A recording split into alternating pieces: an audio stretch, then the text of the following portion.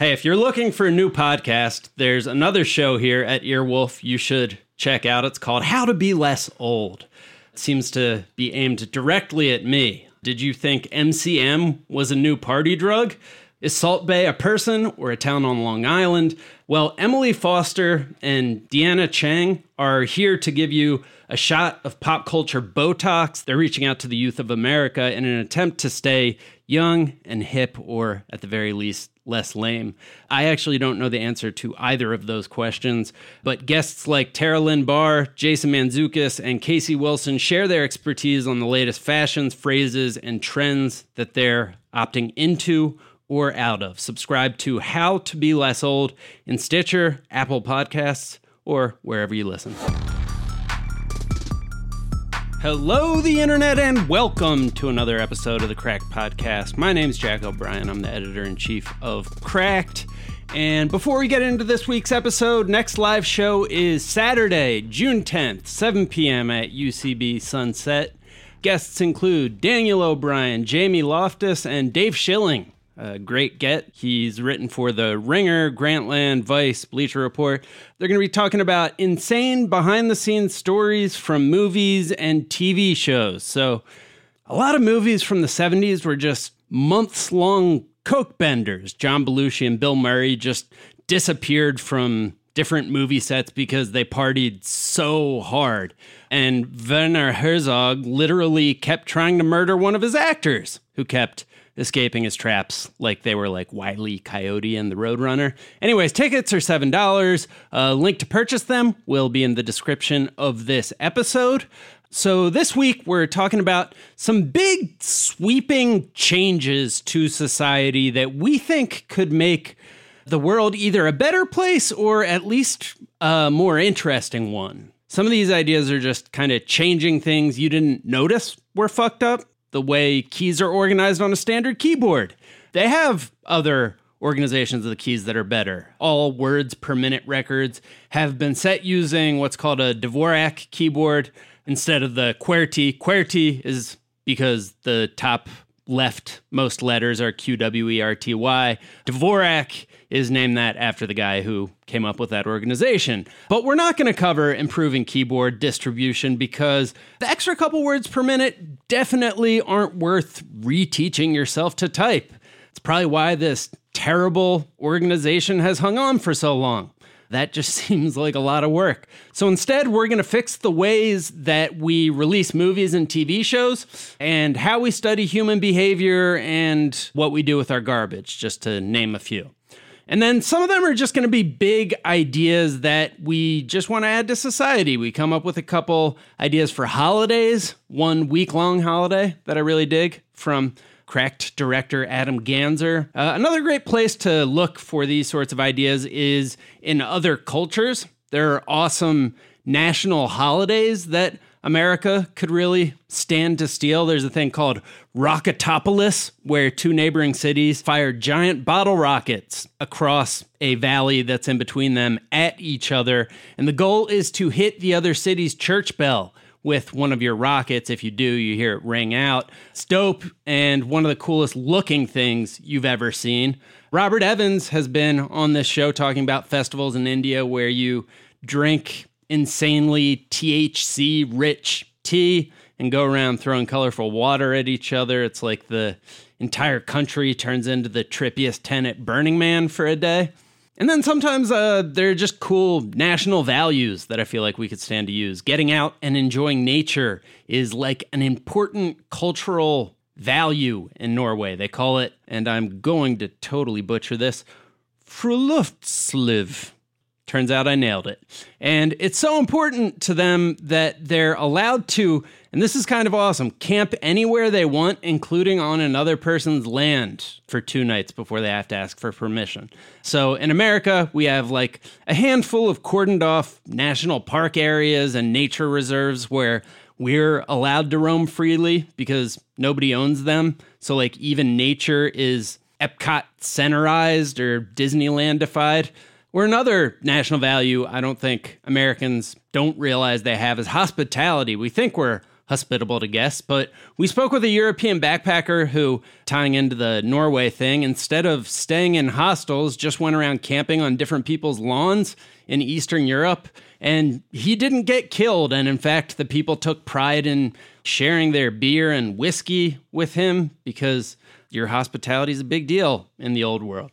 And there are other kind of smaller ideas I think we should steal. Japan has an entire world of Kit Kat bars in all different flavors that we're missing out on. We have white chocolate and regular chocolate. They have like 13 flavors, green tea. Also, the rest of the world is kicking our ass when it comes to Oreos. We just started getting derivative flavors like birthday cake, which is good, and Swedish fish, which sucks.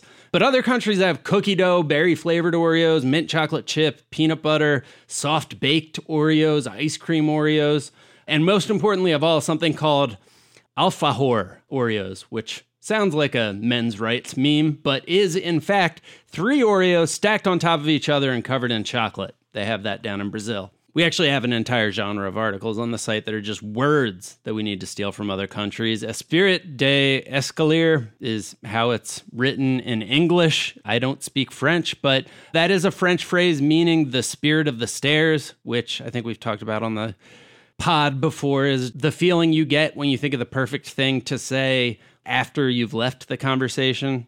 Everyone knows that feeling. The French have a word for it that is kind of perfect. The spirit that seizes you as you're walking down the stairs after a conversation.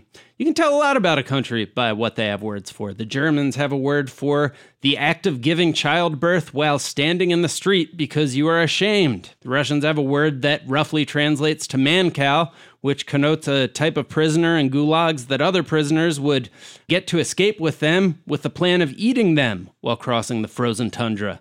So they'd fatten them up a little bit. We should have a word for that too. These may seem like minor things, having a word in your language that means a thing. Why would that matter? Well, there's the fact that words are interrelated to thoughts in a way that isn't really like a one-way street. You don't just have a thought and then come up with a word to match that thought. Words actually, we've covered before on the show, make thoughts possible. But I want to give you one last real-world example of a big idea that seemed crazy at the time, but had a profound effect. This is from an article titled Terrible Ideas That Solved Huge Problems that we ran on the site a while back, which would be another way to describe what we're trying to come up with this week. So it's no secret that the CIA went a little crazy during the 60s and 70s. They tried to kill people with exploding cigars. They tried to use LSD as a mind control drug. Come on, pig, don't you know it uncages your mind? But nothing really worked very well because those were fucking crazy ideas. Their LSD pranks actually gave rise to Ken Kesey and the hippie movement accidentally. And also one guy went crazy and jumped off a building. So anyways, when I tell you they tried to fight communism with the power of modern art, you'd probably assume another embarrassing failure. But this one actually succeeded. Most of the great modern artists of the 20th century were at least partially funded by the CIA, though the artists didn't realize it. This just came out a couple years ago. But yeah, when modern abstract expressionist art was first being invented, it wasn't very popular. President Harry Truman went to a modern art exhibit, and his quote was, "If that's art, then I'm a Hottentot," which Hottentot, I think, was a culturally inappropriate word for people from Africa. So 2 for 2 on standing the test of time there, Harry. Anyways, abstract art wasn't super popular. The CIA helped fund some of the most famous artists throughout the 60s and 70s. They funded Jackson Pollock, Mark Rothko, Robert Motherwell, Willem de Kooning. They're like 4 of the first names you think of when you think of expensive, abstract, expressionist paintings. And they were all secretly funded by the CIA because the CIA saw the Cold War as a war of ideas, which it kind of was. And while those artists' personal politics probably came closer to socialism than Washingtonian capitalism, their art represented kind of freedom of thought. And they knew the Communist Party in Russia would never allow anything like modern art. In Russia, art was like realistic paintings of children giving flowers to Stalin, who's like 7 feet tall and appears to be chiseled from granite, and smuggling a small boa constrictor in his pants. And obviously, I can't point to some spreadsheet and say, modern art won this many hearts and minds. But one of the main guys at the CIA said he thought the abstract art funding was, quote, the most important division that the agency had at that time period, and that it played an enormous role in the Cold War. So anyways, that's a seemingly crazy, big idea that worked surprisingly well. So now listen to some of our seemingly crazy, big ideas and imagine them working well. I do hope you enjoy this conversation as much as me. This was one of the most fun ones we've had in a while. I'll be back at the end for some footnotes. Talk to you then.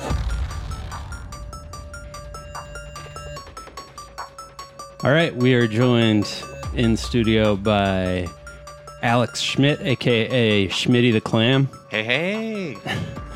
And Adam Ganser, a.k.a. The Gans. Howdy.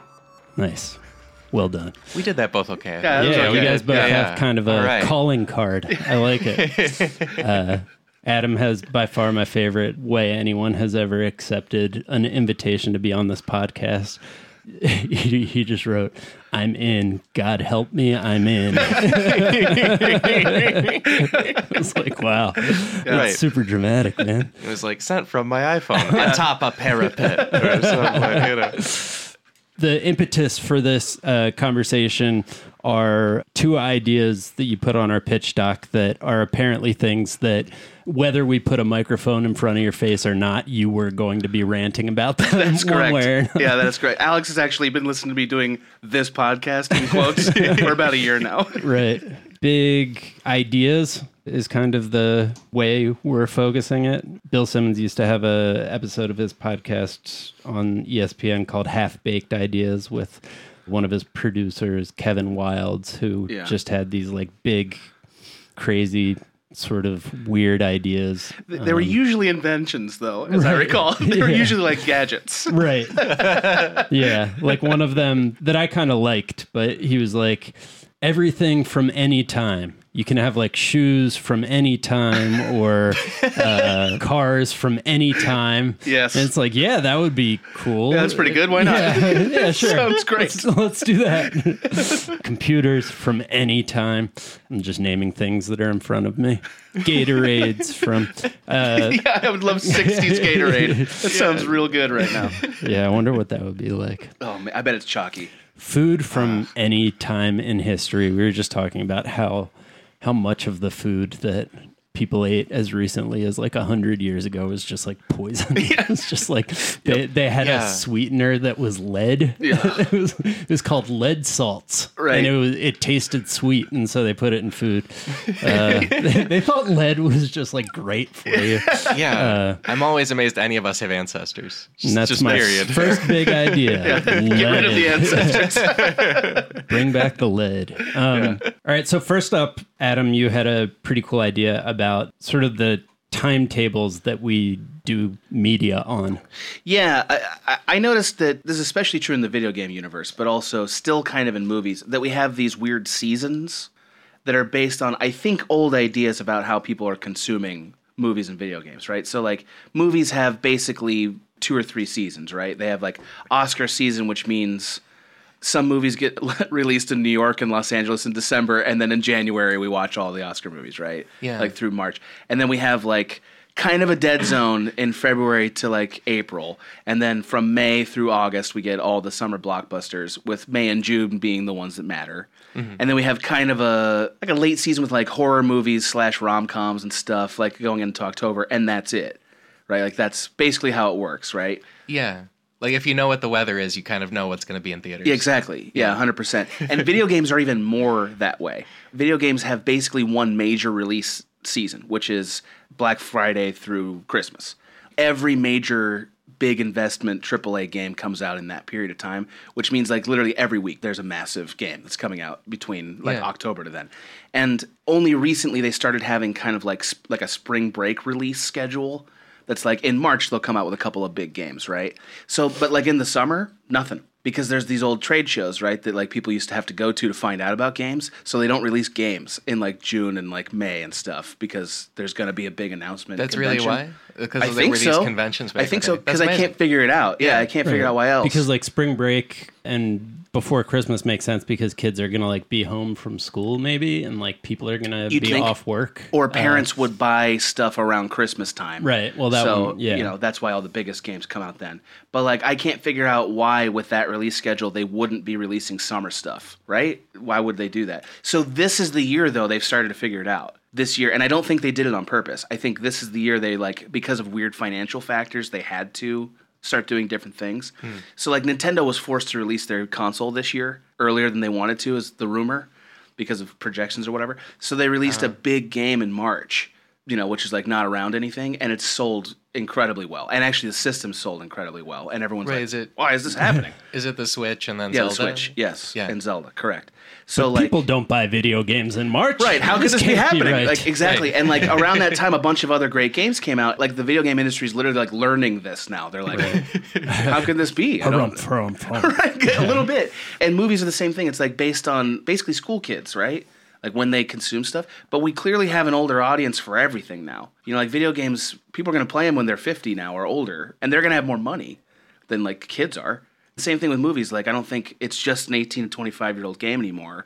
I don't know what the age is now, the upper limit, but it's got to be higher, right? It has to be. Their whole thing is like a 4-quadrant movie, right? Right. That old 80-year-old women are going to like too. They all like Marvel movies, right? Yeah. I think Thor was high on that demographic, yeah.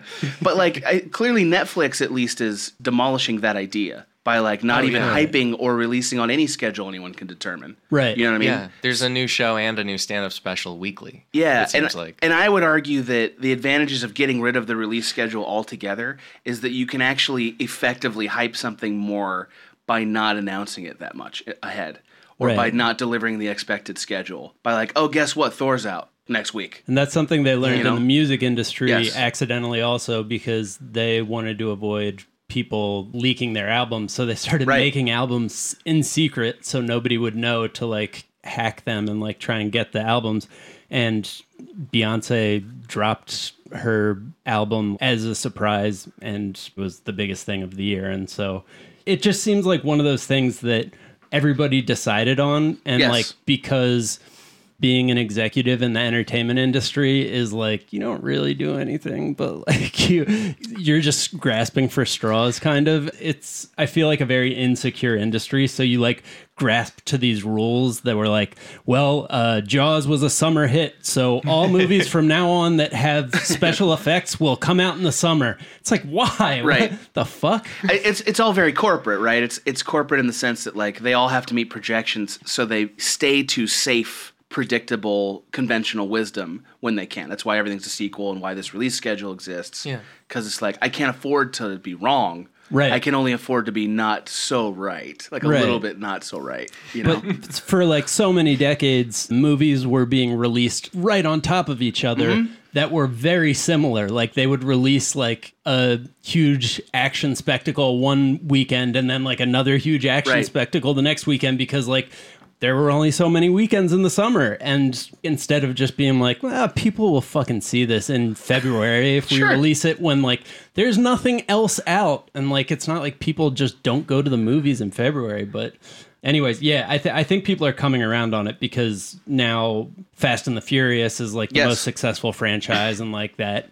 I think caught a lot of people by surprise, and probably they were released in like February or March, and now the really successful one was released in April, I think, the 8th one. I think that this year we might see some surprise game releases in June. That might happen because I think some games know they can't compete in the winter anymore with like Call of Duty or whatever, like the things that are going to be there for sure. Yeah. So like the better thing to do is like, hey, you know how everybody's paying attention to video games? What if I just dropped a big game on you right now and you like went out to buy something, like use that traffic, you know? Right. That might happen this year, or at least I've been hearing that. And that'd be cool. You know, like just getting rid of these dumb ideas. It's a very consumerist way of thinking. It's like, I just don't want to have to like wait for stuff or like know it's going to happen. Like, I want to be surprised, you know? The customer's always right, Adam. That's the one thing that we all know. The idea of Oscar season is really frustrating because I think it kind of works in the sense that there is like a recency bias, but Yes. that just proves how stupid the Oscars are. That like, well, people just saw this, so Right. they're going to be more likely to vote for it. And, you know, they won't vote for things that came out like at the beginning of the year. And It's also a real bummer for movies that think they're gonna be Oscar movies but aren't. You know what I mean? They're like, well, we'll release in January. That way we'll get the Oscar buzz. And it's like, well, you just aren't that movie this year. Right. So nobody sees it. It's just done. Yeah. Yeah. We all know the game. It's like, you know a few movies are going to be a big deal, so you see them in December or in January. But then you wait till, March to see the rest of them, right? Like, that's what everybody does. Right. Or whenever, February or whatever the month is, And as a movie industry, it seems really risky to prime the audience to expect part of the year to suck. You want the audience to be open to movies maybe being good all of the time. Like, I think when Get Out came this year, I waited a week or two to see it just because I thought this isn't when movies are good. Right. This isn't the time That's of year. amazing. Eventually, I heard enough amazing reviews, and I was like, "Oh yeah, that's probably good." But it was like, "Oh no, still this is waiting that one out. this is a We'll time of see. year where they just don't do that." But they did. It was great. And you know? that was like April, right? Or like what? Or I think it was March? March. Yeah, March. Yeah, that's January, December. it was all the months.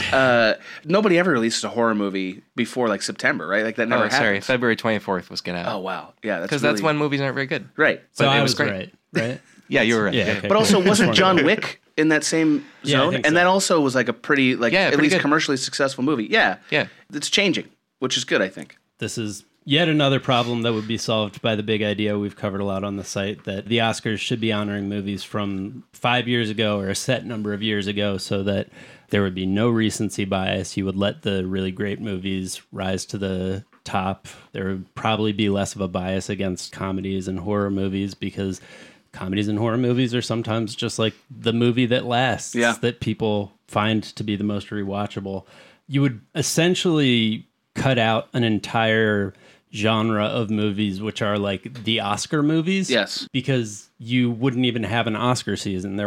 You would just have people putting out the best movie they could year round and just like worrying about like when people would see it, I guess. Do you worry that we wouldn't make dramas anymore? Yeah, that Like could if be they a had to problem. make money, if dramas have to make money, like, do you worry about that? I worry a little. Yeah. I mean, I think Hollywood wants dramas to exist more than anything. Like, they'll never give up on that. Which I, Right. God Yeah. bless them. Like, I like dramas, but like, Yeah. so I think they would they have to pry it from their cold dead hands. But like, Well, I think we would see a few less dramas if we didn't have Oscar season, but also if we didn't have Oscar season, that would spread out a lot of kind of samey Oscar movies, and I True. would see more of them. Like, I would see more of these movies about British history if they were spread out over the year. Like, I don't need to see 4 movies about a British scientist in the same That's week. fair. Like, that's not something I'm on board with. that's fair. But they had different disabilities, Alex. One of them didn't have Benedict Cumberbatch. Oh, that's the wow. one, Yeah. Like you wouldn't need to stop re-releasing movies that like won Oscars, Yes. You could like re-release the movies for consideration like 5 years on. It would just be the movies that get re-released for the Oscar consideration. There wouldn't be all these other movies that were trying to get Oscar consideration, but Yeah, it would just be more accurate. We don't put people in the middle of their careers into the Hall of Fame. Nobody's like, Right, we right. wait until 5 years and then we have a voting process and people can debate about it. But the reason for that is like, well, we know what they are. We know Right. what they did and we know the impact they had. That's no longer debatable. Yeah. I mean, the Academy Awards is just a museum. Like, that's all Right. it is. Yeah. It's like, it's a Hall of Fame. yeah, this is the best one. So like, A wildly inaccurate Hall of Fame. exactly, that's the problem. Yeah, that's the problem with it. Yeah, I like that. I wonder if it could be expanded. Well, I guess there's not really any other seasons.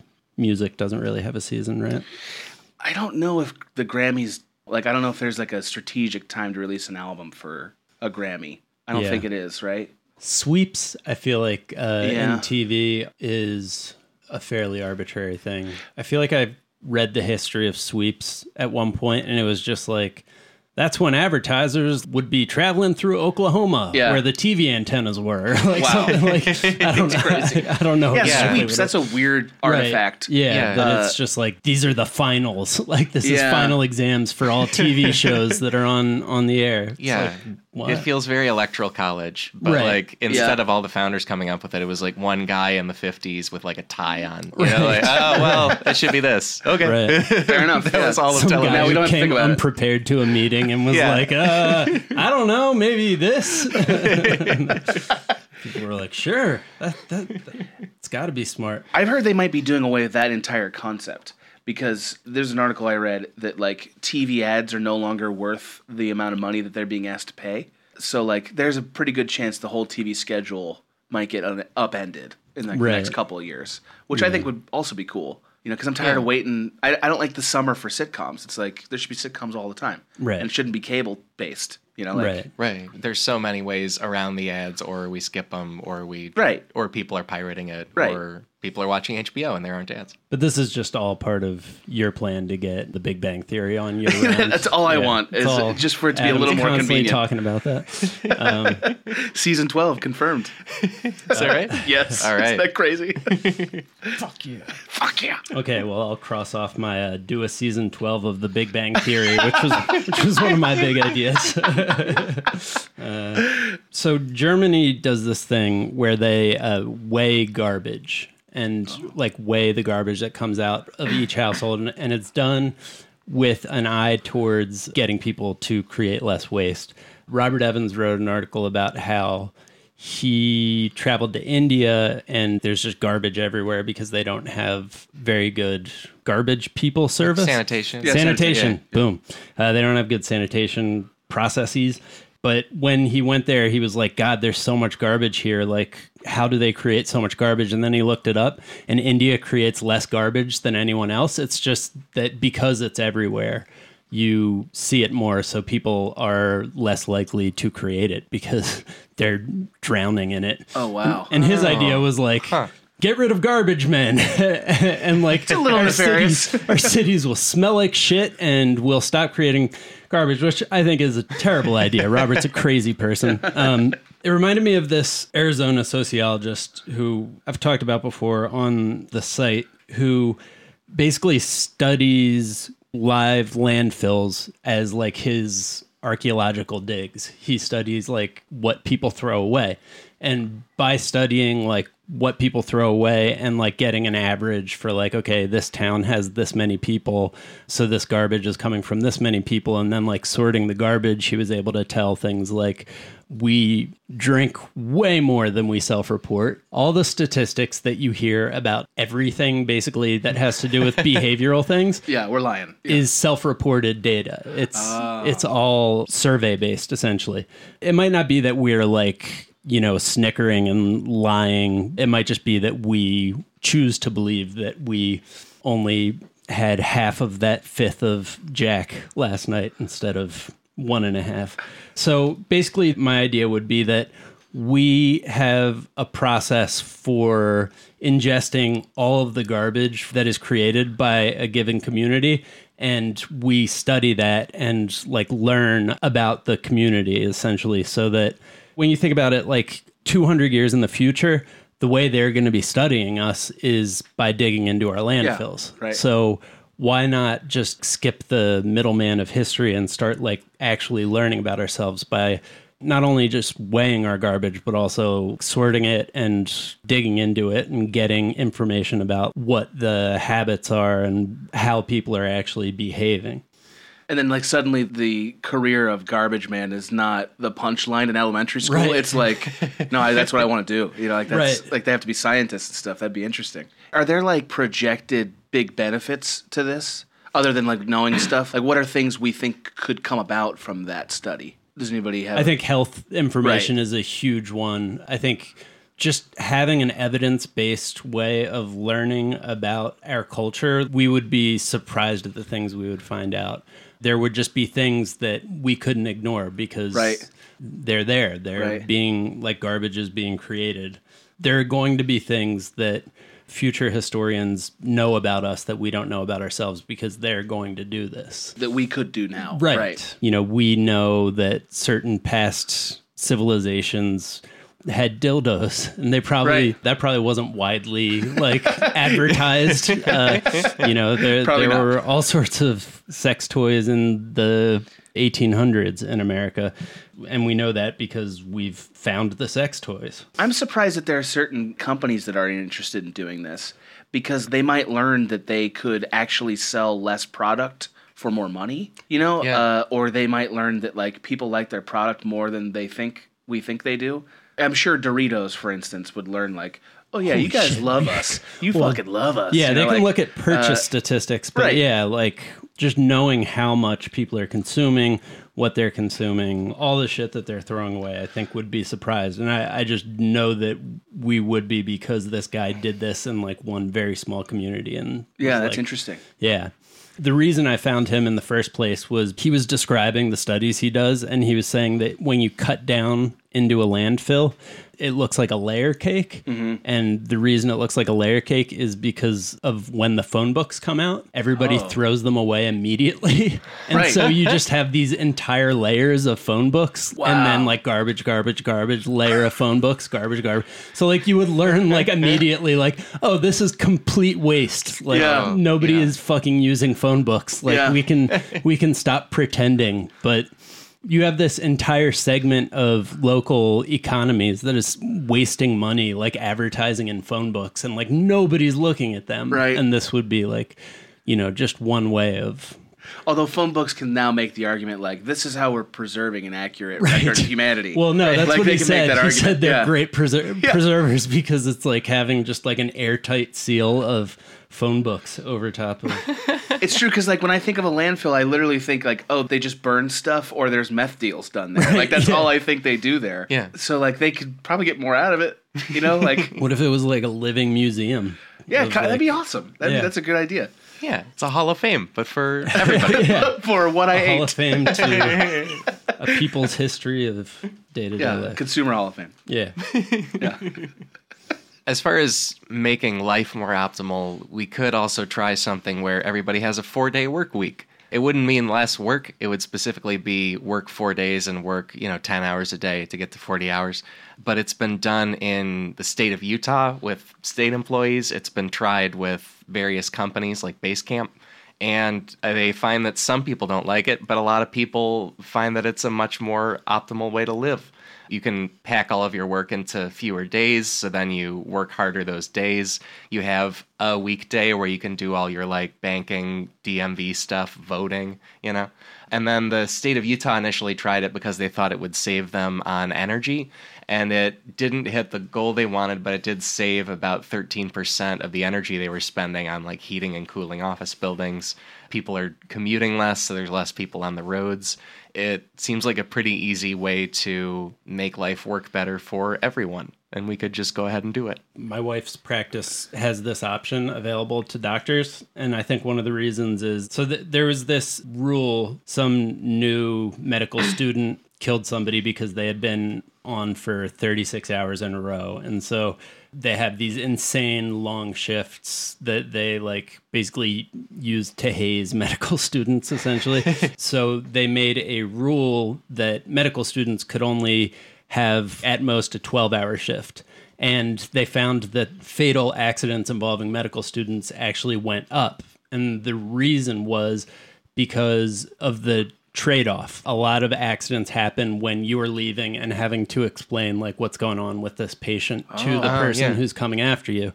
So I think that that's got to be true of other like, once you're done for the day, having a break in your work, or at least the way my mind works. Like I do feel like, 12 straight hours of work or 10 straight hours of work is going to be better than 8 hours. 8-ish, yeah. Right. Yeah, you only need to get ramped up to working mode less often. And then also there's huge benefits to having a 3-day weekend or having just more time off. Like they were finding at some of these companies that people took less time off for sick days or vacation days because they had such long weekends, so they didn't need it. And so they ended up getting more hours out of their team of employees just because they were out less. And forgive me, I read this article, but I don't remember this stat. Does it say how much more productive that time is? Have they figured that out? Like, because I see a lot of the benefits are like sort of tertiary, where it's like people take less time off and like there's a little less energy usage and people are happier with a 3-day week. But like, are they more productive for that extended period of time? It's hard to measure I feel like that. it's hard to measure that exactly. Yeah. They did find that at companies where it's an option, people tended to take it if they could. Then also it set up a system where if the business needed to be open 5 days a week, they would kind of stagger people's day off to various positions. Yeah, I'm a little suspicious of bosses at these companies just saying, my idea was more productive, because, like, yeah, you want to be right. You know, right, sure. From anecdotal evidence of these places talking to people, the state of Utah found about 80% of their workers who did it liked it. There were a few people who didn't. This NPR story interviews somebody who said that a 10-hour workday is just exhausting. Like that energy crash you can have in the afternoon, you have more work coming after that, and so it's hard for them. But in surveying state employees, found about 80% of them were into it. Well, I have something for your fucking energy crash, bro. Japan. And I thought you were going to throw to a sponsor. Well, he pound 3 of them real quick. No, so this is a hardcore mid-roll right here. Here we go. I knew that Spain took siestas because I lived there for a little bit. Yeah. But apparently, like, most countries take siestas in the afternoon. Like, most countries that, like, after lunch crash that everybody in America is like, God, why can't I get over this? Yeah. This 5-hour energy isn't working well enough. Like, I need to try meth. Other countries deal with that by just taking a nap. Like, you're allowed to take a nap at work in Japan. In Spain, they actually go home to take lunch and then take like a couple-hour nap and then go back and work later into the night. In France, I think they only work like 1 month out of the year in France. But bunch of communists. And that implementing that siesta thing, all you have to do is decide to do it. Like, I have a friend who was working at a startup in Chicago, which had like this cool, kooky office where there was an old boxcar in the middle of it that was converted into a nap room so you could sleep. But like, he's basically the person in America who had that available. Right. And we would need to roll it out, but that's all you need to do. You just do it. Well, it's true. And also, like, I spent a month in China where they also have a siesta, which I found interesting. Oh. You know what happens during that siesta? You have a better social life. Because, like, let's say you don't nap for that amount of time. Like, you just hang out with your friends or whatever. Like, you know, that's not going to be a short thing. And then you're not tired at the end of the day. So you, like, decide, like, am I going to go out? Or, you know what I mean? Like, that kind of stuff that, like, kind of cramps your social life when you get a little older. That wouldn't happen with a siesta. You would have your work friends are already there, or go actually do something with the friends you really have. Like, whatever, you know, that'd be cool. Yeah. I would love that. I'm a big fan. Yeah. And the 4 10-hour work days, like having the option to go 5 and 8 or 4 and 10 is really useful for women who become mothers while they're working. And like just having that flexibility to do either or is, I know, really beneficial, at least in our case, and I'm sure it must be to other women. Yeah, the story about Utah interviews a mother who she's like, yeah, Friday mornings I go interview at my kid's school. I get to spend time with my child. Like, it has completely changed how much I get to be a parent. Like, they love it. Also in Utah, they interview parents to make sure that they're good enough. No. I was like, what? I'm having a hard time figuring out who doesn't want this. You know what I mean? Like, I know I see that there are people who don't want it. I'm just wondering, like, how many of them self-identify as, like, crotchety or whatever. Because it's just like, what? Like, I could imagine the story talks about a lot of parents needing to work out more childcare time on the days they are working. That's and fair. It also admits that if somebody does call in sick or take a vacation on one of those work days, it's that much more time lost, you know? Those are pretty much the drawbacks that I can think of. That's about it. Yeah, I think you have to have a pretty large workforce to pull it off. You can't like have 2 employees that are doing 5 and 8 and like 1 that's doing 4 and 10, because then it could get sort of annoying. And there's some industries obviously that'll never work out, like retail and stuff like that. But Well, yeah, retail has its own set of problems. Right. But a state job for sure. They absolutely can do. In fact, I know there's state jobs that do it. Not just in Utah. Like, I know the Port of Long Beach does it and other places like that.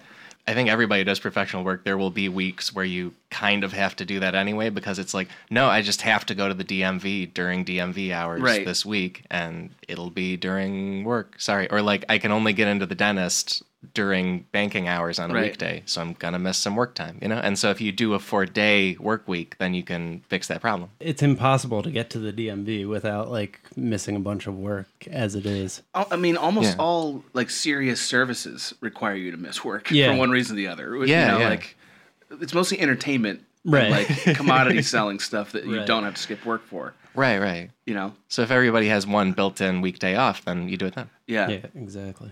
You could even vote then. How about that? Yeah. Yeah, that was something that we were talking about, like extending the amount of time you can vote so it's not just one day. I actually found, so there are all these like seemingly common sense solutions that like don't work. And they're saying that places that have done that have extended the amount of time that you can vote. It actually cuts down on the amount that people vote because it's like there's less pressure on election day. And so it's not like, oh, we're all going to vote. It's election day. It's not this like communal experience. Interesting. Yeah. So That's counterintuitive. I know. Shit. Yeah. Because I mean, I know that for me, the thing that's frustrating about voting is when there's too many events to vote on, which happens in Los Angeles a lot, I would say. There's been like 4 elections this year. We've had multiple local elections since November. Right, which is Yeah. like, why? Like, get it all done at once. You know, it's weird. Yeah. Or when it's like, I got to skip work, or I got to, like, something that's like really inconvenient, and feels like that would be nice to kill that, but I guess not. I like voting by mail quite a bit I do because you too. can do it early, but I can easily see how that gets lost in the shuffle of things to do. And then the other common sense one that you actually hear a lot about in the media is the idea that Election Day should be a national holiday. But Slate actually wrote an article about that pointed out that that would actually suck for a lot of low-income people who are in the types of jobs like retail that you don't get off on days off for national holidays. And it benefits the people who show up at Starbucks and like are like, hey, man, Yeah. check out my voting sticker. Because there's no holiday where truly everyone's off of work. Right. And especially people who are doing like service industry things that those of us who have off are still hitting up. Next big idea. Man, why does Too that- many people are off on Christmas, I think. You know, unproductive Christmases. Just Chinese restaurants? That's bullshit. I want Chili's. Yeah. Hey guys, so this episode we've been talking about some pillars of modern life that could be fixed with one simple change. And the way we get jobs and hire people is another great example of a broken institution that we've never thought to fix. Right now, there's sort of a employment Ouroboros where job givers don't know where to post their jobs to find the right candidates because there are so many, and job seekers don't know where all the jobs are, and we just go in a circle. I said we've never thought to fix it, but thankfully ZipRecruiter did. ZipRecruiter does all the hard work for you. On ZipRecruiter, you can post your job to over 100 job sites with just a single click. Then their powerful technology matches the right people to your job, which is what makes ZipRecruiter different. They don't depend on candidates finding you. Their technology finds them for you. Actually, over 80% of jobs posted on ZipRecruiter get a qualified candidate in just 24 hours. So if you're looking for qualified people or you are a qualified person, head over to ZipRecruiter to post your job or apply for your next one. Right now, my listeners can post their jobs to ZipRecruiter for free. Yes, free. Just go to ziprecruiter.com/cracked. That is ziprecruiter.com/cracked. We could talk about taxes. That's fun, right? Yeah, that's so fun. Taxes! So I think, and this is not my idea, somebody else came up with it, but we should eliminate the step of income taxes where you report your own income to the government, or at least the big ticket stuff where there are forms for it like W-2s, because they already know you made that money. They already have that information. Right. And so then what we do every year with their income taxes is like basically prove to the government that we can assemble the information they already have and then tell them about it. It sounds insane, and we all did it every year. Yeah. We all did this. Yeah. Until now. Right. Yeah. There was a professor here in California who came up with a system called Ready Return. And by came up with it, I mean he just saw that other countries do this and we Right. could do it too. Like almost every other country. Yeah, pretty much, which is in most other countries, the way taxes work is the government sends you a form with the information they already know. Like it's a partly filled out tax return already. And then you just add in the other information you need to add, especially if you made money on like tips or cash or something, and then just amend anything that's incorrect and send it back. And that's how you do your taxes. and they tested it out with 11,000 people in California, and 99% of them said it was great and we should do this all the time. And then he tried to make it a state law in California that it works that way. And a company called Intuit, which is the company that makes TurboTax, spent lots of money lobbying against it, and it lost by 1 vote. And so it's not a law here. And if it had been a law here, it probably would have been an example that worked elsewhere in the U.S. And instead, we're all going to just do that dumb quiz with the government next year and like prove that we have our forms in order. TurboTax and H&R Block will like never let this happen, even though it would make everyone's life so much easier. Yeah, and it's a form of tax reform that doesn't change the amount of taxes anyone pays. Because like a lot of times when people are campaigning or promoting like, we need tax reform, so mumble, mumble, mumble, billionaires shouldn't pay taxes. Or like some crazy, you know, like... That's what tax reform technically always means. Yeah. Some radical change to the amount of money that goes to the government. This doesn't change that at all. It's just a system to make things work more sensibly and be less painful for us. Tax return usually means, I think poor people have it too easy. Right. It's nothing with what anybody pays. And admittedly, the one group of people it would hurt is people who work in large-scale tax preparation, and I want them to have jobs, but I think this is still but like they're going to be replaced by computers. So yeah, quickly. I mean, come on, man. Not enough to revive the coal industry, so to speak. You know what I mean? Like, right. Come on, man. Yeah. Like they can't feel good about the fact that their purpose in this world is just like unfucking like a purposefully fucked up, tangled mess of bureaucracy. Right, yeah. When they tried this ready return thing with people in California, they also sought out comments from people about how they felt it worked and how it did. And one of the comments they got back was, finally government's doing something to make my life better for a change. wow. Yeah, man. Great. That sounds really nice. Yeah. You know? And like nobody would not pay their taxes if the government like sent you a bill and was like, hey, we know about this, right? So like don't fucking try anything. Well, especially if it was easier. Right. You know what I mean? It's like, just get it over with, you know? Right. Like, Yeah, I mean, I don't know stats, but I assume there is a percentage of people who don't pay their taxes annually just because it's a pain. You know, like they just don't get around to it. And like this would presumably reduce that. You know? Yeah. Yeah, I mean, I don't know exactly what the process of doing it is, but like, I hate how much like comparing a document to stuff you have to do. Yeah. Like, can you imagine if it was just checking like 3 boxes and like that's it?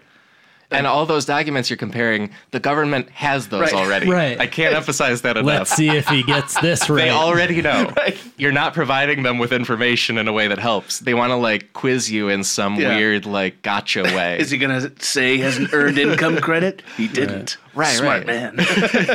So if anyone ever tells you that capitalism is like the most efficient form of social organization, just keep in mind that like in this case, it actually fucks things up. It makes things less efficient by having H&R Block or TurboTax like lobby to keep things I complicated. just hate that they have a say. You know what I mean? They Like do. that really, I mean, that's a whole other issue, but like I hate that TurboTax destroyed this because it's like, oh, fuck you. Like, you know what I mean? Like, come on, man. You're irrelevant. Because it's also this professor, his name is Joseph Bankman. On one side, it was TurboTax opposing this and spending lobbying dollars. And on the other side, it was like this guy. Like he Joseph Bankman. He says he was like, I guess if they have lobbyists, I will hire a lobbyist because I guess that's how it would work unless I do it myself. And so he paid a lobbyist $35,000 of his own money to just work on this. And that was the side for this, was just this dude spending a lot of his annual salary and time trying to make it happen. Meanwhile, H&R Block has like commercials with Anthony Davis in them. Right, of course. Yeah, it's like they have Anthony Davis show up to court. They're like, watch me do sick dunks. Jury? I'm sure it wasn't a jury trial. All right, I have another one that I just think is going to happen. Basically, I think that we're going to have additional senses by the time I die, which Physical senses? is going to be in a few days. Yeah, actual physical senses. So there are these technologies that are kind of rapidly advancing that are basically replacement senses for people who are blind or hearing impaired.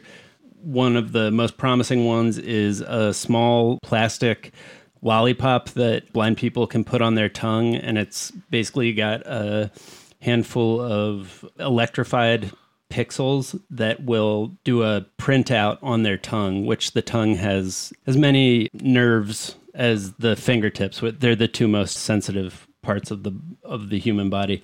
And basically people who can't see will eventually be able to see based on this like readout that is being like communicated through this little stamp-sized pixel lollipop thing.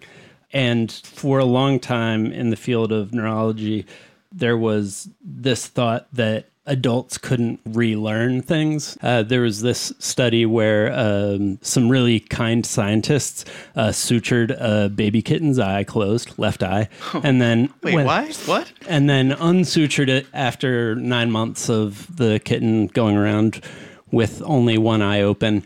And the kitten never regained sight in that eye because all of the neurons on the visual cortex had basically been devoted to the eye that could see in the first 9 months of life. So that led people to be like, well, so we could never learn new senses or do these sorts of sensory replacements once we're adults. But it turns out that's incorrect.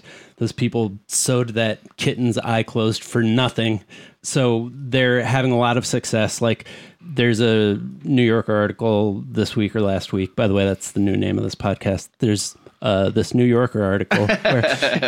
But the journalist who's writing the piece actually goes in and tries out the thing while blindfolded. And by the end of like a 2-hour session, she can differentiate between different things on the table, and just hearing her describe it, it feels like she's like gaining a new sense. So anyways, there's this guy, David Eagleman, I always talk about. He's a neuroscientist who we actually interviewed a guy who was like his grad student for a long time and is opening a new lab where they're talking about adding senses instead of just replacing them. And their idea is that if you can replace senses, you can like add different things. They have like a coat that allows deaf people to hear things based on like the printout on the different impulses that are electrified on the person's back.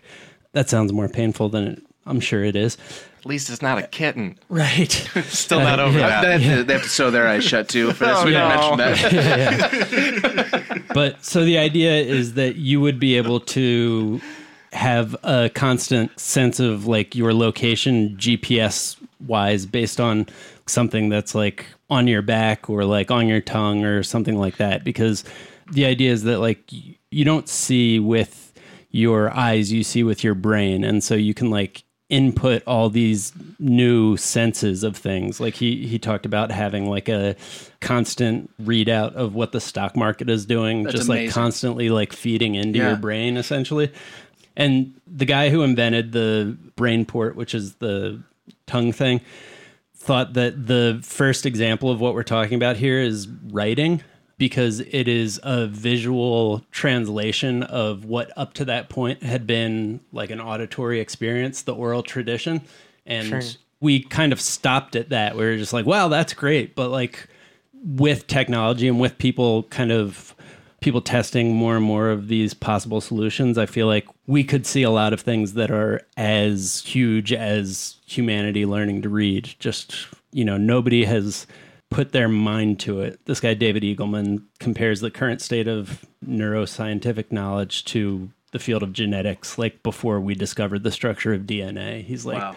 We just haven't really like even put the thought in, but like we're figuring out crazy shit. If I had to make a crude summary of what you just told me, it sounds like you're saying there's a man who can make me into my smartphone. Yes. Like who can, like in addition to what I can already do, right, make me into my smartphone. Yeah.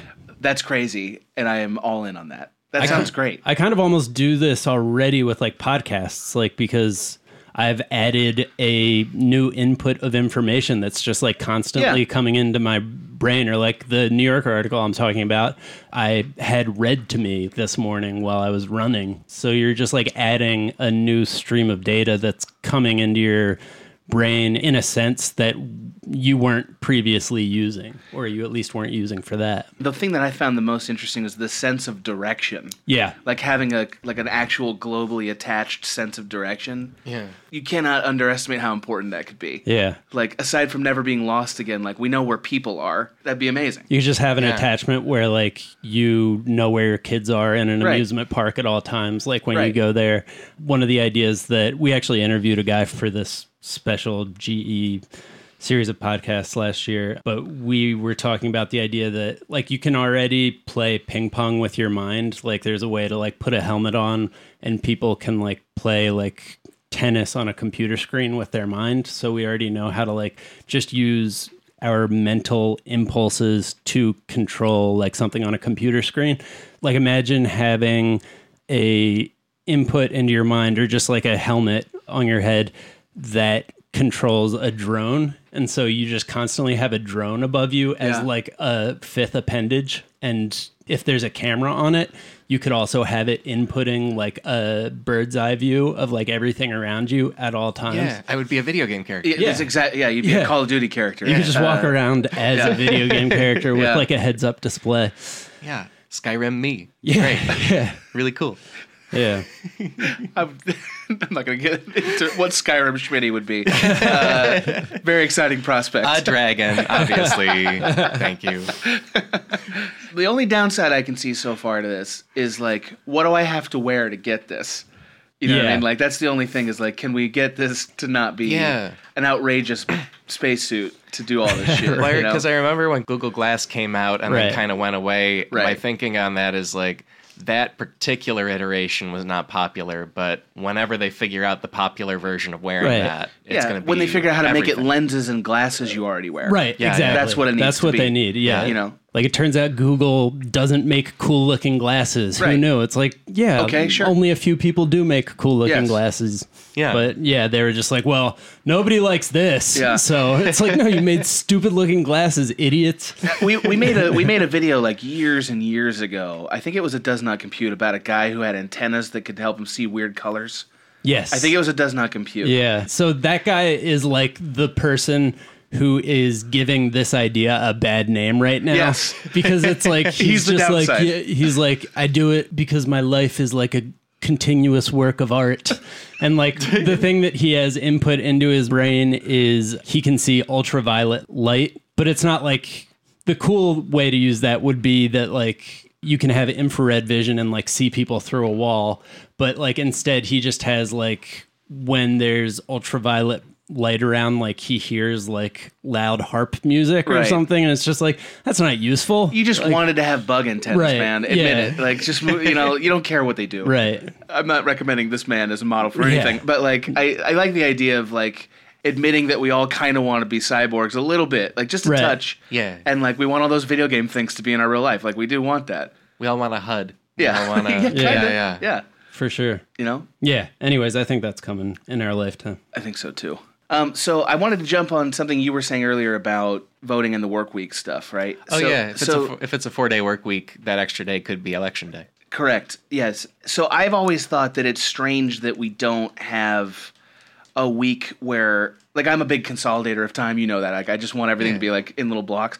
So, like, to me, why isn't there a national week where everything that we have to do with government can happen? Like a civics week, right? So, like, I would include taxes, all your DMV stuff, right? Like your registration, all that stuff, license stuff, all your voting things. This is the week where you are given a week off to accomplish all of these tasks, right? Yeah. And it should be around the 4th of July because, like, you could actually have a sense of patriotism while you're doing all these things that are important national events, right? It'd be easy to remember, too. Right, and you actually have the time to do research because I think most people, if they didn't have to spend their free time, would look into what Prop whatever is. Like, whatever Prop D is, they'd read a pamphlet on it. Why not? And if you had a week off, you would probably do that, I would think. Now, I'm ready to hear that statistically that's not true. Well, no, I like the idea that there's like a holiday spirit to it. Yeah, I think that would totally help because I think their theory on why it didn't work extending it beyond a week is that nobody thought of voting day as an event. So, like, they weren't moved to go vote, but if, like, everything that happens in this week is part of this like holiday thing, like a ritualized thing where everybody knows that on the 4th of July, everyone has voted and you get to talk about who you voted for. Yeah. And like, that was just part of the deal. Like, I think that would definitely work. One thing we could steal from France is they do during the week, or I think maybe it's like a couple days prior to their election, they do a complete media blackout.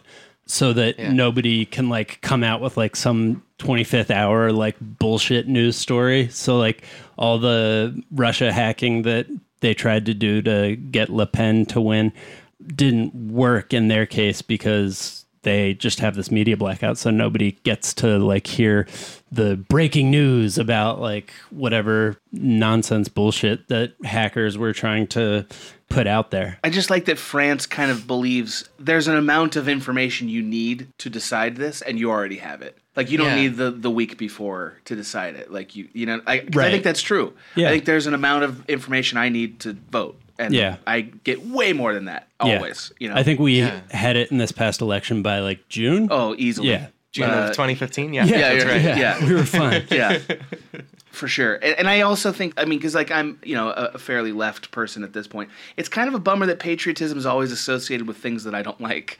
You know what I mean? Like, I kind of want to take that back. Like, the part of me that's an American that does American things is these jobs. These are the things that I do that are direct participation. I would like to celebrate that. Apparently, cool. Adam doesn't like beer and fireworks. Fuck is wrong? That was up next. That was my next idea. Was eliminate beer and fireworks. Yeah. But I think that would be cool if that was part of the week, was that it was a media blackout. Like, that could be its own holiday. Just like God. The news shuts down for a week and everybody just like fucking chills the fuck out for a week and like stops having to worry about like what the president is up to, or, the president can go do whatever. He can actually go play golf and us not feel frustrated about it. Exactly. And if it's in July, like the weather's good, go outside. Yeah. This idea of inventing a holiday, France in 1982, I sound like the biggest left-wing weenie. I'm like, just keep pointing to France. Like, France has this idea but just to prove that you can invent a holiday, they invented like the Day of Music in 1982. And it's like a day you get off that their entire country like turns into a giant music festival. They just have huge like concerts everywhere. And it's like, yeah, that would be cool. Like, so somebody in 1982 in France was like, this would be cool. Let's like do that. And they were able to pull it off. So let's fucking do Civics Week or America Week, or we need to work on the branding of Civics Week. That's America. America. Yeah, I feel like private enterprise has accomplished that kind of thing once in a while in America already. Like Super Bowl Sunday is that for football. Yeah, it's a day where everyone in the country is either watching the Super Bowl or has made a conscious decision not to and be left out.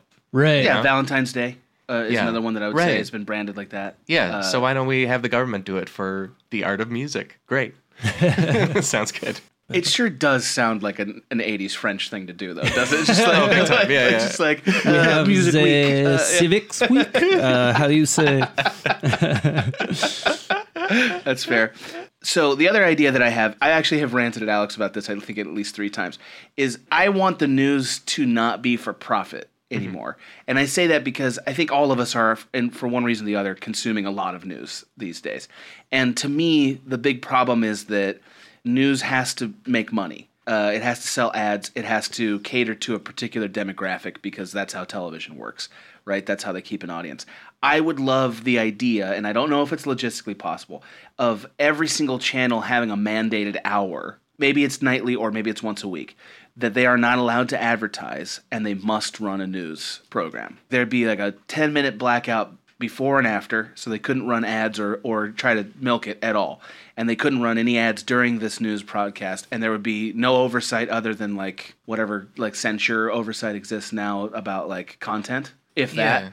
I think there's some national security stuff right now, and that's about it. Yeah, probably that. So that stuff. But otherwise, they run whatever version of news they want to run. That's it. For public good. And every channel can decide what they want that to be. So I heard somewhere fairly recently, I think it was on a podcast, that's how the news used to be. Yes. Fairly recently. It was basically each of the networks were for profit in everything except news was where they spent their like surplus essentially. Right. And it was just understood that like, yeah, we do news as a public service to everybody, but like they weren't trying to win the ratings game. They were trying to do the best job with the news. Right. And then it slowly turned into it being a ratings game, and it's been not good. Every piece of news I consume now feels like not just news, but also an attempt to get me to keep tuning in. Yeah. Right? Like the Rachel Maddow thing where she's that was the worst come one. back and we will show you Right. the Trump tax return. And it's like, yeah, that's insane. Or just like, just the way that headlines are worded. And I try to read some variety of news to not feel like I'm just looking at one thing. But like, I would be really interested to find out what like HBO would do with news if they had to provide it. They can do a good job with it, you know? Because like the only thing to gain out of that is cred. You're not going to get an audience for your next thing or the thing before, you know, if you can't advertise surrounding it. I feel like you'd get a solid 40 minutes of content out of that. It would be hard to pull off because right now news is a ratings magnet because news is so fucking insane right now. So you would actually have to prevent people from doing the news in this hypothetical scenario. And like with HBO, I don't necessarily know that they would be allowed to do any news because they are a subscription-driven model. So anything they did would be profit-driven. And that's tough because then they would have a competitive program on and then people wouldn't have to watch the news. Right. Because to me, I think the only option should be you can either watch a news program, whichever one you like, or just not watch TV right now. Right. Like, that's what I would want it to be. Because I wouldn't want HBO, like, we're going to put Game of Thrones on during news hour. Like, well, yeah, everybody's going to watch Game of Thrones. Yeah, you know, it's like a nationwide blackout for like a half hour or an hour every night. Yeah. You know, and you could still have Fox doing their Fox thing. Like, you could agree, okay, we're going to be like the further right wing thing, but it wouldn't be bullshit. It wouldn't be as awful as it currently is, just across the board. Honest about what they believed. Right. I think you'd get a more pure version of what they are. Yeah. You know, and maybe I would hate that more. I think if you don't have to make money on it, you're allowed to do it for ideological reasons, which is what I wanted the news to be. And I will admit that I watched a lot of that Will McAvoy newsroom show that led up to this, which is ridiculous, but you know. The newsroom? Yeah, the newsroom is very much the ideologues version of how news should be. But like, I think, sure, why not? You know, like, I would like that to be true. We broke 9/11. Yeah. We found out 9/11 was 9/11 before anyone else. Right. Yeah. And we did it the right way. Yeah.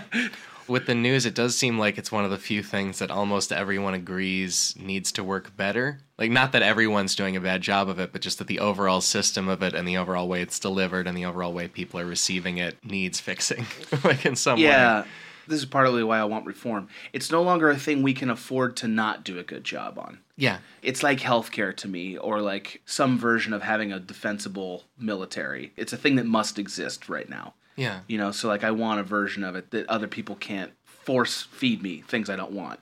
I want to have consumer control over that if I could. And also with like not everybody's tied to programming blocks anymore. Not everybody's watching things in real time. Yes. TV news, it just has to be that way. But right. With the internet, there's got to also be some extension of it to that too. I feel like what you'd really get is editorial that you want, like professional analysis during that hour, and that would be interesting. You know, instead of like, is it impeachment finally? Like that. I mean, there were so many things like that. Will he be impeached? Is this the smoking gun? No. Question mark. Yeah, but right. You know what I mean? Like, here's an hour broadcast of people saying yes or no, and like, all right, who cares? You know?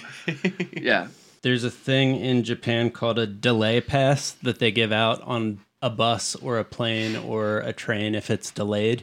And you can like just turn it in at school or work, and it's like an official thing. So it's like, I was delayed 15 minutes. This is why I'm delayed. That's so good. Just like, why wouldn't we have that? It's like a government hall pass. Right. That's so good. Could you imagine if Los Angeles had that, like with traffic? But also everybody would be like, oh yeah, the delay pass guy was delayed. That is also delayed. Exactly. Yeah. Like it would be Inception just of that layers of the dog eating my homework would keep. Right. Yeah, people would find a way to lie. I don't mean to shit on it. That's a good idea. No. I love that somebody thought of that. That's so good. Yeah. It's fantastic, especially for school. I feel like we forget as adults how much when we were in school our life was driven by little slips of paper from adults, and having one of those would be so nice. I used to fucking drive 90 miles per hour down the shoulder of I-95 to school, just trying to get there in time because it was zero tolerance. It was you're late, and sorry, man. Yeah, too bad. That's hit true. A lot of people, man. Hit a lot of people died for that no tolerance policy. Yeah. I think a lot more major characters and works from fiction should be public domain. And in particular, I did a video for the site at one point about how Batman and Superman should be that, because specifically both those characters are being very tightly controlled by incompetent people in the movie space. And so I think we should give those over to not just them, but also people who want to use them, because then that's how you keep those characters alive at all and keep them going. I mean, full disclosure, I want to say that I've had over an hour of conversations at Cracked about ways that Batman and Superman could be better. Yeah. Not for business reasons. Generally, we actually care that much. Yeah. Right. And it's a bummer that certain people are just limited in what access they get to shape these narratives, because they're important for us. Right, and it becomes a thing where people have so much riding on it. Dana Gould, who we talked to on last week's episode, has this thing where he says, have you ever eaten at Disneyland? And was it a great meal? And it's no, because you're making food for everyone. Right. And you just need to make it inoffensive. And I feel that's the same thing that happens with Superman and Batman is for the most part, they don't want to take risks with it. Batman, they gave to Nolan for 3 movies after Joel Schumacher had basically rendered it radioactive. And they were like, fuck it, fine. You arty British guy, go do a Batman movie. And that worked out well for them. But for the most part, you're going to get the Batman versus Supermans of the world, just kind of watered down horse shit. And it's also a thing that they know they are squatting on and preventing us from getting. In 1998, there was yet another copyright extension law, and it was lobbied. Before that, the copyrights were for the length of the author's life and 50 years after that. So that's a pretty long term. The author and their kids will get to make money off of it exclusively. And then in 1998, they extended it even more because Disney specifically lobbied them because Mickey Mouse was going to go public domain. Right. And they specifically wanted that character. And if they hadn't done that, Superman would have gone public domain in 2013 and Batman in 2014. As of a law from Bill Clinton's time, that's the only reason only Zack Snyder can make Batman and Superman movies. But I would take it further. I would say every piece of literature or IP should have a 50-year. Yeah. And that's it. Yeah, and it should just be renewable. Again, it's capitalism making things less efficient. Capitalism works in a lot of ways, but in the way that big, huge behemoth corporations can just change the rules to make it less efficient, that doesn't work so great. Yeah, and if you like those characters and want them to still be things, then you want more than one company to be able to make stories about them. Because we like Robin Hood, we like Sherlock Holmes, there's still King Arthur movies. And there's also I was just gonna say multiple people can make them. Right, I was just going to say that's the other reason is that you would stop seeing King Arthur movies and stop seeing we've talked about before, there are 13 Robin Hood movies in development right now because Robin Hood is one of the public domain characters. We keep seeing Alice in Wonderland movies because Alice in Wonderland is a public domain property. But ideally, you'd get things like Fables. Have you read that comic book, Fables? No. Well, Fables is a bunch of public domain people from a fable land, like Snow White and things like that, come and live in New York, because they have to escape. It's awesome. It's not good all the time, but it's what a great idea. And it's just a comic book series on that. Yeah. Or you get admittedly it was a bad movie, but League of Extraordinary Gentlemen was good a bunch idea. of public domain Victorian novel characters put together into a whole new thing. And so then some people know who Alan Quatermain is because Quatermain? I forget how to pronounce it. Where otherwise no one would even know who that is if it was locked down somehow. Or you wouldn't get things like we can't ever have a good Hemingway movie, a good movie of a Hemingway novel, because he refuses to let up the rights to that. Oh, wow. Or Salinger. You know what I mean? Who I get it. He doesn't like movies, but he's dead. Oh, he loved movies. He just didn't was an asshole. Right. He was, right. So, but I also feel once a lifetime of an artist is over, why are we rewarding that legacy at that point when it's our interest that keeps it alive, not him. Yeah. You know, like we should be able to do that. At the same time, Wes Anderson has been making Salinger movies for his entire career. Well, that's fair. And one other benefit of public domaining, in particular Batman and Superman, is then DC can tell us all to shut up and make a better movie if we're so smart, you know? Like, that's fair. Because we don't have their money, but it's like, okay, no, we gave you the rights. Go write a better idea if we're so dumb, you know? Yeah. Like, hey. They have been a little more adventurous with their comic books, so it's weird that they're not as willing to do it with their movies, you know? Yeah. I mean, this is also how plays work, like Shakespeare plays and stuff like that. You just like put them on over and over again, and people do interesting things with them in new contexts. So, and it gives them a life, like it gives them a cultural importance that they can't have if somebody's trying to control what it can be. Right. Yeah. You know, if somebody tells me this is the only way Hamlet can be, well, guess what? I don't care about Hamlet. I don't care. Or you only happen to care about it if they lucked out and that one person who gets to make it did a good job. Yeah. And they need to win the lottery every time. They need the one person to nail it every time, which won't happen. One quick one, polymer banknotes, just paper money is fucking filthy. Polymer is material that other countries make their money out of that you can't tear it and it's impossible to counterfeit. And they didn't list being clean as one of the things about it, but there are tons of materials that we have that like bacteria and like dirt doesn't stick to. So make money out of that. Ooh, it's fucking gross. I have two very brief election reform things that are not the obvious ones. One of them is I think all campaigns should be government financed. I think there should be a fund and everybody should get a slice of that money, and they should have to account for it and run a campaign based on a finite amount of money. And which I know is a little political, but nonetheless. And two, they should select in a lottery the order in which the states get to vote or caucus every single election. So it's not always Iowa. It's not always Iowa. Like sometimes it's sometimes it starts in Vermont or whatever. You know, like that would be so fun if it was like the NBA lottery. Yeah, which we just had last night. Like it's finally coming up Dakotas. You know, like yeah. Why don't they do that? Like who said it should start in Iowa? You know, like. Right. That's silly, but I also want like you want the telecast? Trades the first round pick in the 2020 election. They're looking at 2024.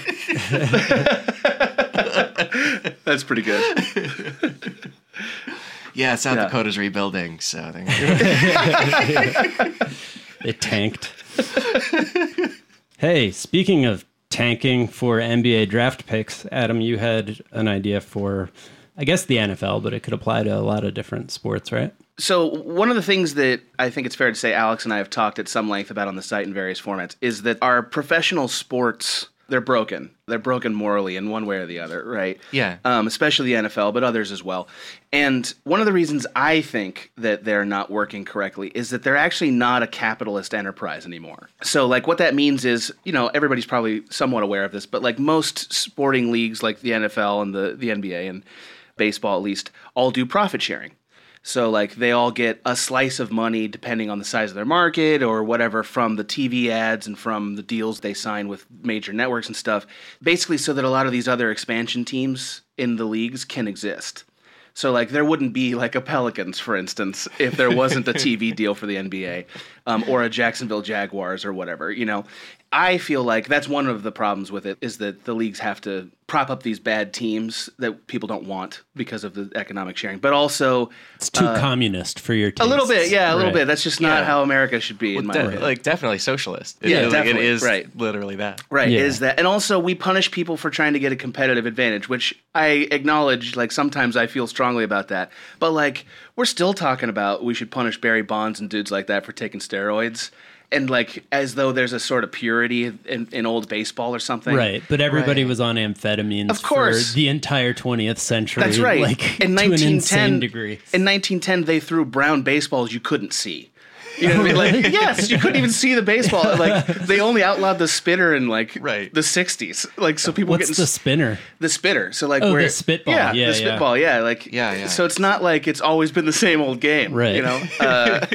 And those guys are just already in the Hall of Fame, so Right. there's nothing to be done about it. Right. Yeah. There's no asterisk next to Mordecai Three Finger Brown, like for Right. throwing a brown ball from a mound that's 10 feet high, Right, or like Gaylord Perry, I think, was super famous for. Spitter. Oh, he just did the spitter all the time, Yeah. and it worked, and he's a Hall of Famer. Guy's got a great spitter.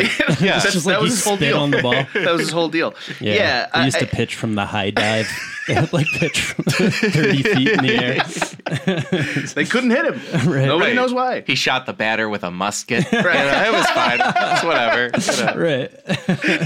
In the 70s. Yeah, right. Yeah. Yeah, I love it. I think that we have the wrong idea about how we should be doing sports. I look at sports and I think this is about what are the limits of human capability performed for entertainment. That's the point of it. So, like, why do we have these weird limitations to prop up the structures that enable it? I just think that's weird, So my solution is that all the teams actually have to compete in a fair market. That's what it would have to be. So you couldn't do profit sharing. You'd have to agree on the rules of the sport. Yeah. Right? Like that. I think that I wouldn't want like that. I would want there to be some centralized, this is how the rules go. But like otherwise, teams are allowed to make as much money as they make. And therefore they can woo free agents or whatever based on how much money they have. And like we just have an actual competitive sports league like that. Right, no luxury tax. Yeah. Which, if you don't follow sports, that's where there's a salary cap, but then also some leagues have a luxury tax where if you're paying all of your players combined over a certain amount of money, then you have to pay a penalty to the league on top of that. Right. The thing that I think personally offends me the most, and we've talked about this, is the idea of a salary cap. Yeah. Like that super bothers me. It bothers me that a guy like LeBron James can only make a certain amount of money because that's the most that a player can be paid to do his Right. job. That guy's worth all of the NBA's money. Like he should make all of it because he's such a star. Like that's what Yeah. I want to see.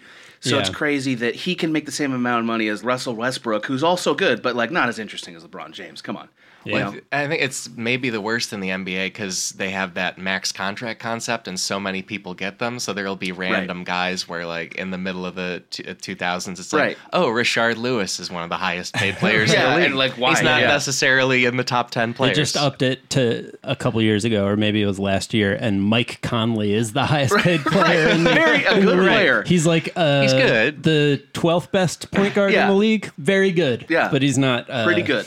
Yeah. Well, and if you're sitting at home saying, who's Mike Conley, like, that's why he shouldn't be Right. paid the Right. most. Because, He- like, these guys also Yeah. bring in merchandising dollars for their teams. They bring in just notoriety and Yeah. fame for their teams. Like, there's a profit value to having one of the players you've heard of. There was kind of a genre of sports story when I was growing up that was all about the overpaid athlete and how overpaid these guys were because people that we had grown up watching only made like $200,000 a year. Not that I grew up watching, but that the sports writers of my youth grew up watching, like only made $200,000 a year and were like travel agents in the off season and like Right. As though there's they a just- purity to that. Right. That's what they wanted to go back to. And economists have since then looked at the math. And yet, even athletes in this like overpaid, inflated salary, they say are some of the most underpaid employees in terms of what value they bring to 100%. the companies that they work for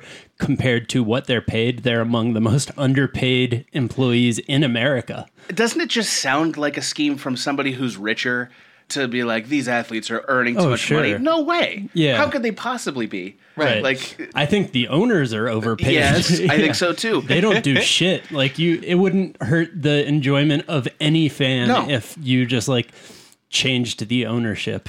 For the most part. Unless they're bad at it. That's Right. the only Yeah, problem. yeah. But also, like, I think we need to get rid of the idea that sports teams have to be profitable.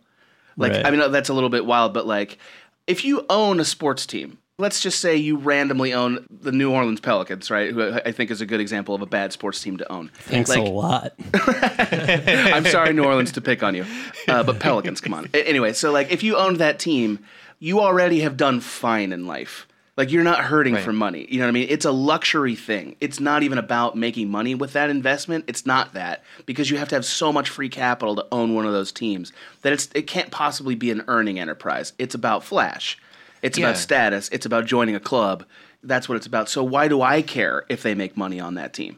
Why should I? Bill Veeck, who owned the White Sox, was one of the last few people who owned a sports team to actually earn money from owning the sports team. And that was back in the 70s, I think, 70s or 80s. Like, that's kind of gone away. And now they talk to, I read an interview with Fred Wilpon, who owns the Mets, and he was saying that the main value of the Mets in business is just that, like, he can make more deals with his actual company that makes money. The Mets are not how he puts food on the table. It's just something he bought because he could. You know? Well, the owners of the Dodgers, before Magic bought them, that couple that got divorced, I forgot their name, but that couple was trying to make a profit on that team. And what happened is they started making false companies and basically trading on the value of the team to own luxury stuff. Yeah, that's what happened. The McCourts, that's who it was. Yeah. That's literally what they did, and it was a nightmare. Everybody was really mad for a long time, and like their divorce was going to determine the fate of that team. Right. That's what you don't want. Like, I don't want people to need to make revenue off the Dodgers. I need them to like have the money already. Just hang out and get out of the way. Just I think that is like how the best owners tend to view it, like the Steve Ballmers and like people like that. They purchase the teams almost as if they're yachts. It's like, hey, you can tell I'm rich because I own this team over here.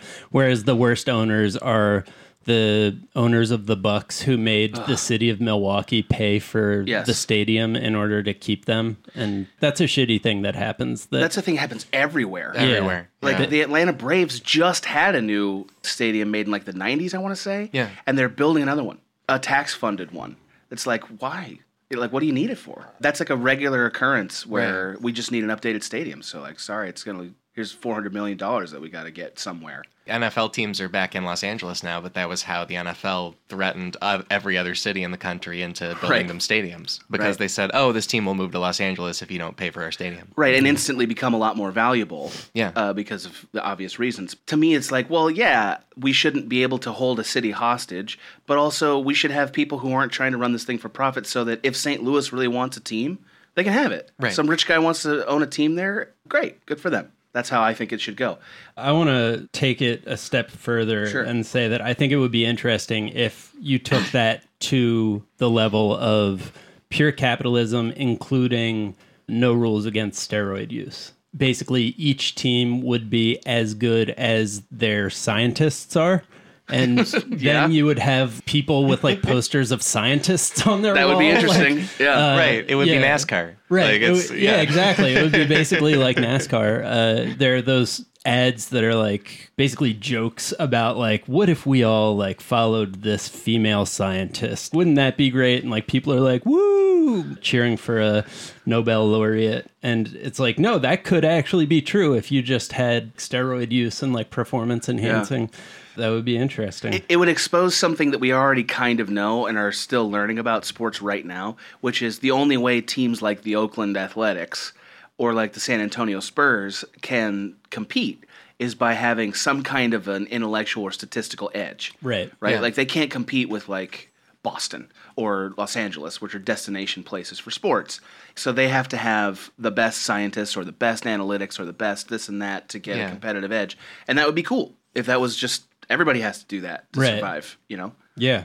I think the NBA is pretty close to being what I'm talking about right now. Like, I'm pretty sure that LeBron is not naturally just getting better in at his 33? 14th year. Yeah, no way. Yeah, he's having his best playoffs ever in his 14th year. I don't know necessarily that he's like in the back injecting his butt with like a syringe with Jose Canseco, but I think, you know, there are some edges that he knows about. I've also heard that he just lifts and like works on his body 99% more than anybody else does. Like he's lifting weights after games and stuff. Wow. There's no doubt that guy's body is like unique. Right. Like, that he has the magic body. We had a big scuttlebutt like 10 years ago, if you remember, about Kobe like doping his blood. You know, like he would go to Germany and like swirl some platelets around in a superconductor or some shit and like bring him back and his knees be fine. So like what's happened since then? Who knows? LeBron definitely does though. Yeah. Like some weird technology, right? Or like, didn't Peyton Manning go to Europe and get bizarre neck surgery or something to continue playing? I think Germany's where it all happens, but also his wife got all those steroids that were sent to her. Yeah. You know, or human growth hormone. So you'll like just hear stuff about people all the time. Yeah. He got his head reattached. Peyton Manning. It was crazy. Here are my cons, the things that occurred to me. So like, Are either of you guys familiar with Premier League soccer? Yeah.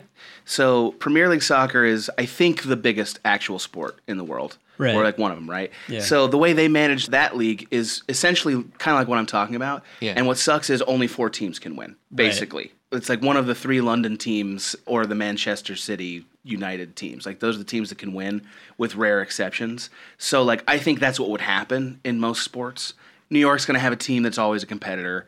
Los Angeles is always going to have a competitor. And like a team like Milwaukee anything can't compete. Right. You know, like that's just not going to happen because players want to play in cool places to live, you know, and they will have more money because more fans.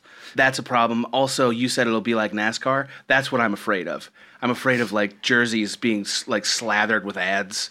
So it would look like which is a soccer thing. Yeah, yeah, it's a big thing. It would look like a kaleidoscope nightmare of just like, what is this team even? You know, like because NASCAR cars look awful. That's a concern I have too. Those are my 2 biggest concerns. I don't know. Do you have any other? Yeah, I mean, the only other maybe analog to look at is within baseball, there are those Latin American academies, and you hear bad things about how the people in them are treated, because baseball is the one sport where part of the player pipeline is more capitalist. Because also, if we made these leagues completely capitalist, I think we would stop having drafts. We have minor leagues in all of them, right? Yeah.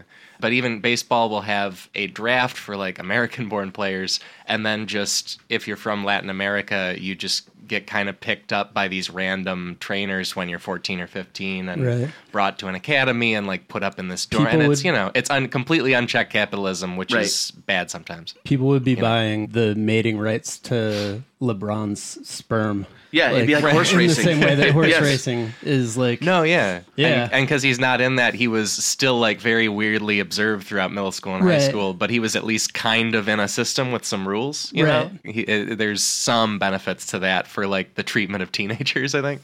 I will say, once again, I think that LeBron is the most remarkable athlete. I grew up like a huge Jordan fan, but I still think what LeBron did to be seen as like you're going to be the greatest player in the world when you grow up as like a 13-year-old, and then to become the greatest player in the world is fucking insane. He really is amazing. Yeah, it's time to start talking about, is he the greatest athlete ever? Like he's in that zone at this point, you know. Yeah. I mean, I think if you are just talking about pure athletics, I think as a specimen, like I think he probably has to be considered the greatest athlete ever just because of what his body can do like, without breaking down.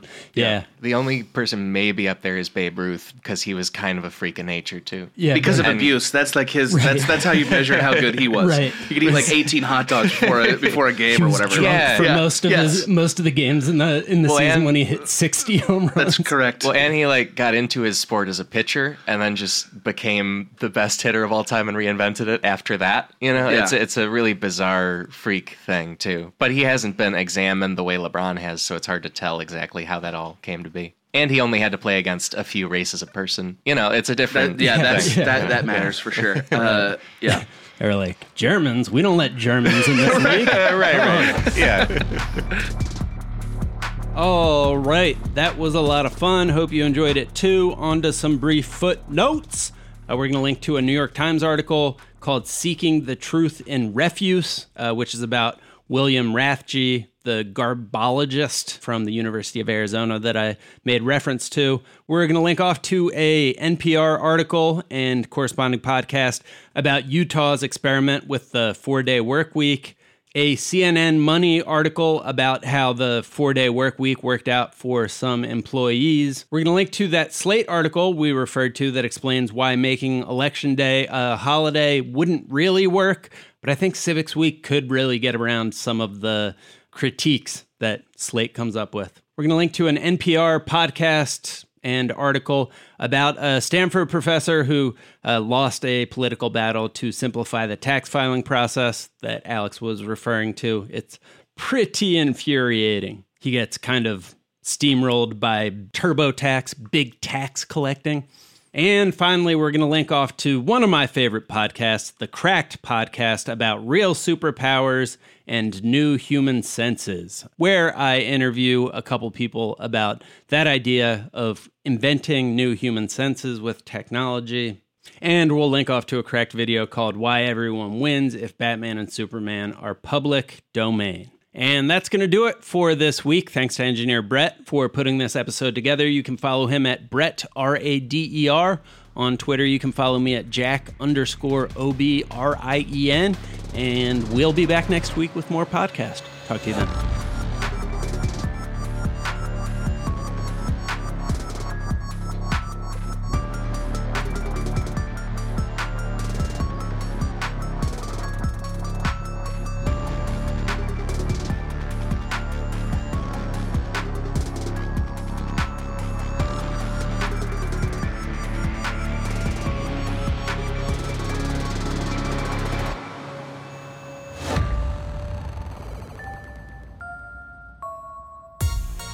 Hi, I'm Emily Foster. And I'm Deanna Chang. Since we started the OMFG podcast, people have asked us, what's your show all about? And we're like, can't you tell from the title?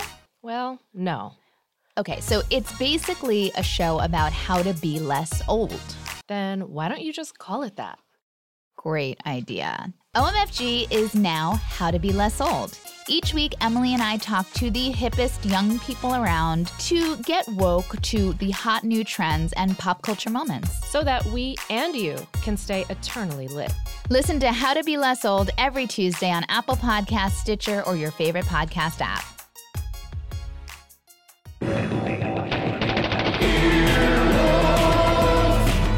This has been an Earwolf production, executive produced by Scott Aukerman, Chris Bannon, and Colin Anderson. For more information and content, visit earwolf.com.